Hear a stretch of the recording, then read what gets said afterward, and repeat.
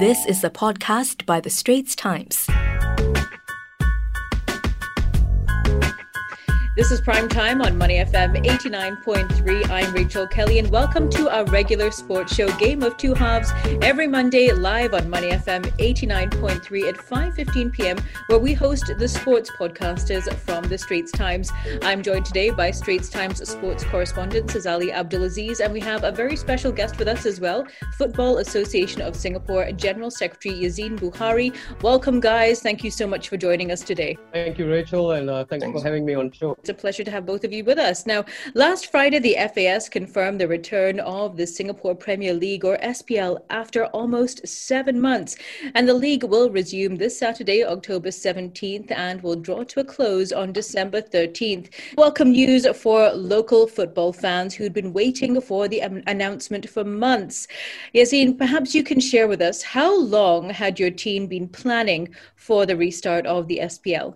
Rachel, first of all, we are obviously very happy and pleased with the news that has come through last Friday for the resumption. But on top of that all, we are also very much aware of the responsibility. Well, it is just football in the SPL that's going to be resumed. We are also mindful that, it is going to be a test bed to ensure that perhaps the confidence levels of authorities may be there to allow for other sporting activities to continue. As far as how long we have been planning for, it is kind of it was a roller coaster experience, given especially at the initial stage of the measures that were in place during the circuit breaker and stuff. We had a few scenario plannings on what needs to be done and whether the league can go on. But we wanted to ensure that in whichever format or whichever way that we wanted the league to resume, the safety of not just the players, but the community at large, given the players are in contact with people outside the fraternity as well. Wanted to make sure that that is our top priority. So there were a lot of discussions that happened, my colleagues from the office, Sport Singapore and the various ministries, and guidance was given, and it was critical in us coming up with the protocols and assessing and applying the best practices that we got from other leagues as well.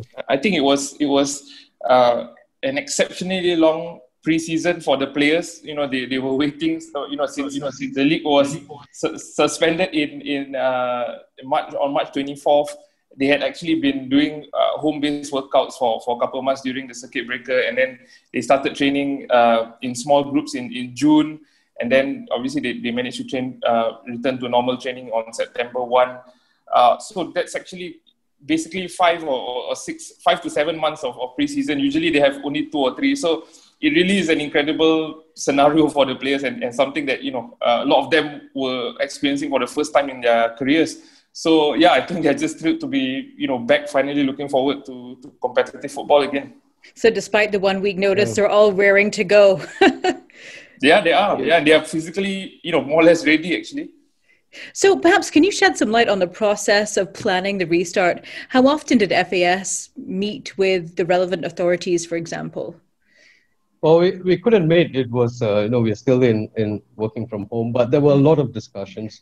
And it's, like I mentioned, it's not just pertaining to safeguarding the players and the officials, but how in any actions that we are proposing will not compromise the safety of the community at large. And because of the very fluid situation that we experienced at the start or in the early part of our COVID measures, there were instances where we had to come back and relook at that whole process.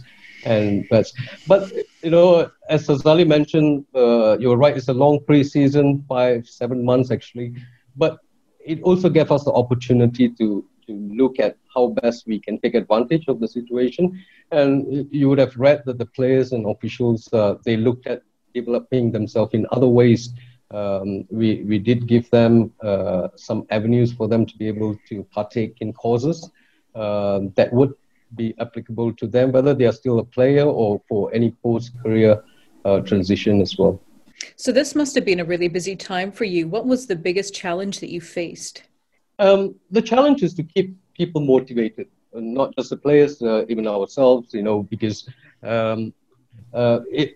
they are football players and they do their stuff. Their craft is on the field of play when the games are played. And when you're told to do that at home, to do it online, whatever trainings in whichever ways, it was always going to be a little bit tough.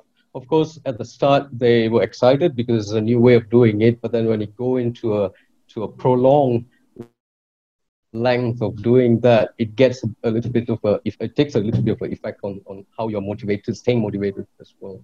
So that was the challenge, and I've got to give credit to the players and the clubs for constantly being with us, helping us to make sure that, in whichever situation that we find ourselves in, we never kind of lost sight of wanting to get the league back.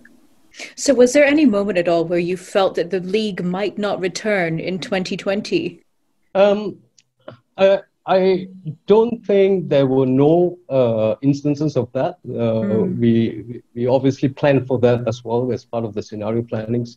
And there are implications as to what would happen if the league is suspended or if the league is cancelled for the season. There are obligations that we do have to our partners, obligation to our sponsors. Then, of course, you do have players' contracts that we're talking about, and there's a livelihood of players. It's a professional league. I think there were, and maybe to Yazin and his team might not have appreciated this, or the authorities might not have appreciated this, but there were plenty of rumors that started circulating as far back as June when the move to phase 2 about so-called cut-off dates, where, let's say by August the league doesn't kick off, it's going to be suspended for the rest of the year. I'm sure Yazin has heard some of these rumors himself. So, and the dates just kept moving and moving and moving. Even up to a week or a couple of weeks prior to FAS announcing the league would return, there were rumors that if mid-October they don't announce it, this season is gone. Which is but behind the scenes, credit to Yazin and his team, they've been working hard. I think the rumors just reflected the anxiety of the football fraternity as a whole. Everybody wasn't sure what was going to happen, and as Yazin said, these are livelihoods of players and coaches we're talking about. Well, we've reached the halfway point of our podcast. If you like the Straits Times Game of Two Halves podcast, you can listen live on Money FM 89.3 from 5:15 p.m. every Monday, or you can subscribe to hashtag Game of Two Halves on the Apple Podcasts, Google Podcasts, or Spotify, and like us and give us a rating. Now, we still have Yazin Buhari, FAS General Secretary, with us on this episode, and he'll share with us what fans can expect when the Singapore Premier League resumes this weekend on October 17th. So in terms of action on the pitch, what are you most looking forward to, Yazin? Of course, the football, of course, competitive football, of course. But I'm also looking forward to seeing how the players react to be back on the field. We saw happy faces of players and officials when we started training in full on 1st of September. And I'm obviously looking forward to that. I think there's actually, a lot more at stake than some people realize. I think for the first time, there's direct qualification for the Asian Champions League group stage, associated with the league finishes. And some people think, it's a truncated season, the local football authorities are doing it for the sake of it. But like I said, there's a lot at stake, and we could see teams really go hard and go all out in the remaining rounds of games, and that could translate into a very exciting last few months of football for local football fans. So can you share with us then, what are some of the resumption protocols that are in place for the restart? We do have, one of the first thing is, of course, the match day protocols. They have done the first bit, which is going for the swab test. And then now we come down to the match day protocols. It's a new normal. We have seen that in other leagues on TV, in the English Premier League and stuff, but one that's necessary to minimize any risk. And this includes, the number of people on match day, as I mentioned earlier, to keeping that figure down to below 100. And that includes the players, officials, medical staff, and also the arrival time, the staggered arrival time, so that you don't have congregation of players at any one particular time. We are also possibly looking at medical staff to be equipped with PPE, because they may come in direct contact with the players in any incidences of injuries.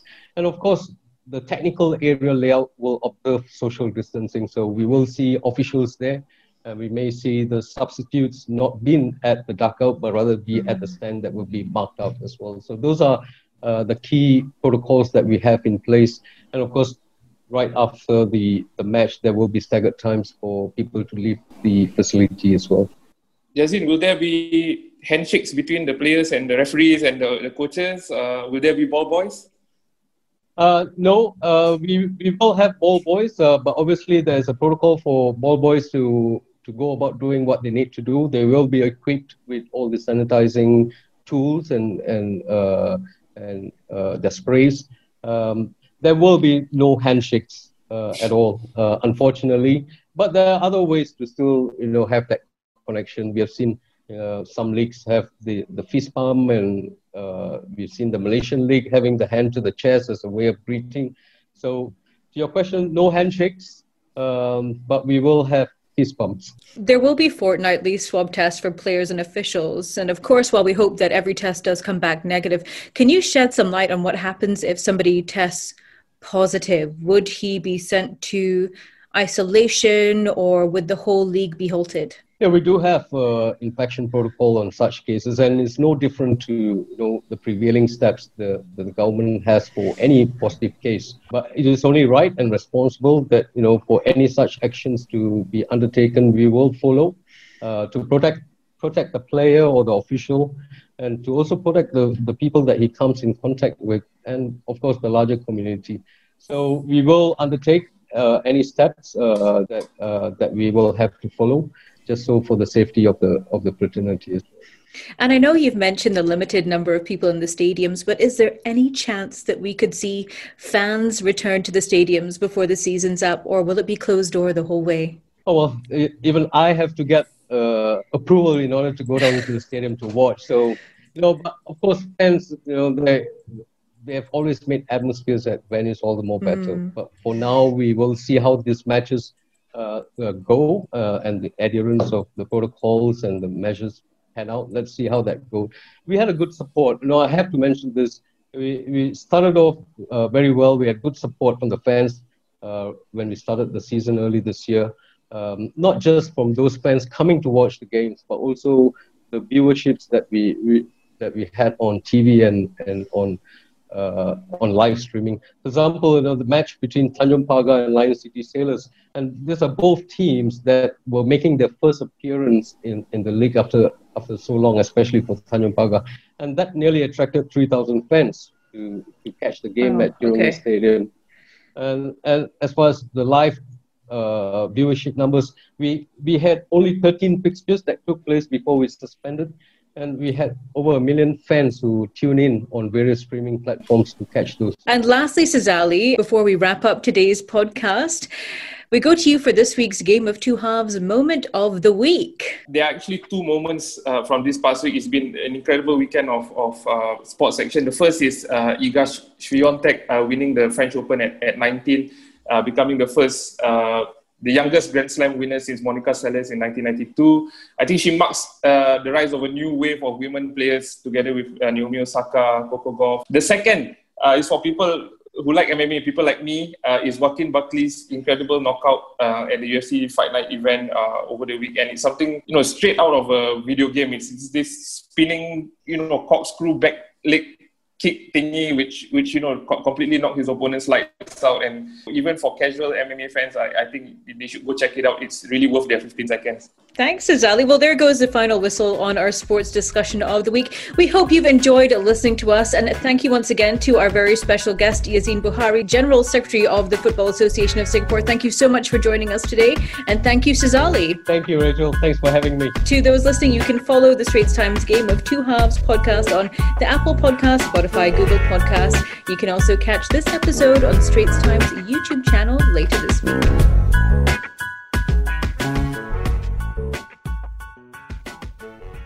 That was an SPH podcast by the Straits Times.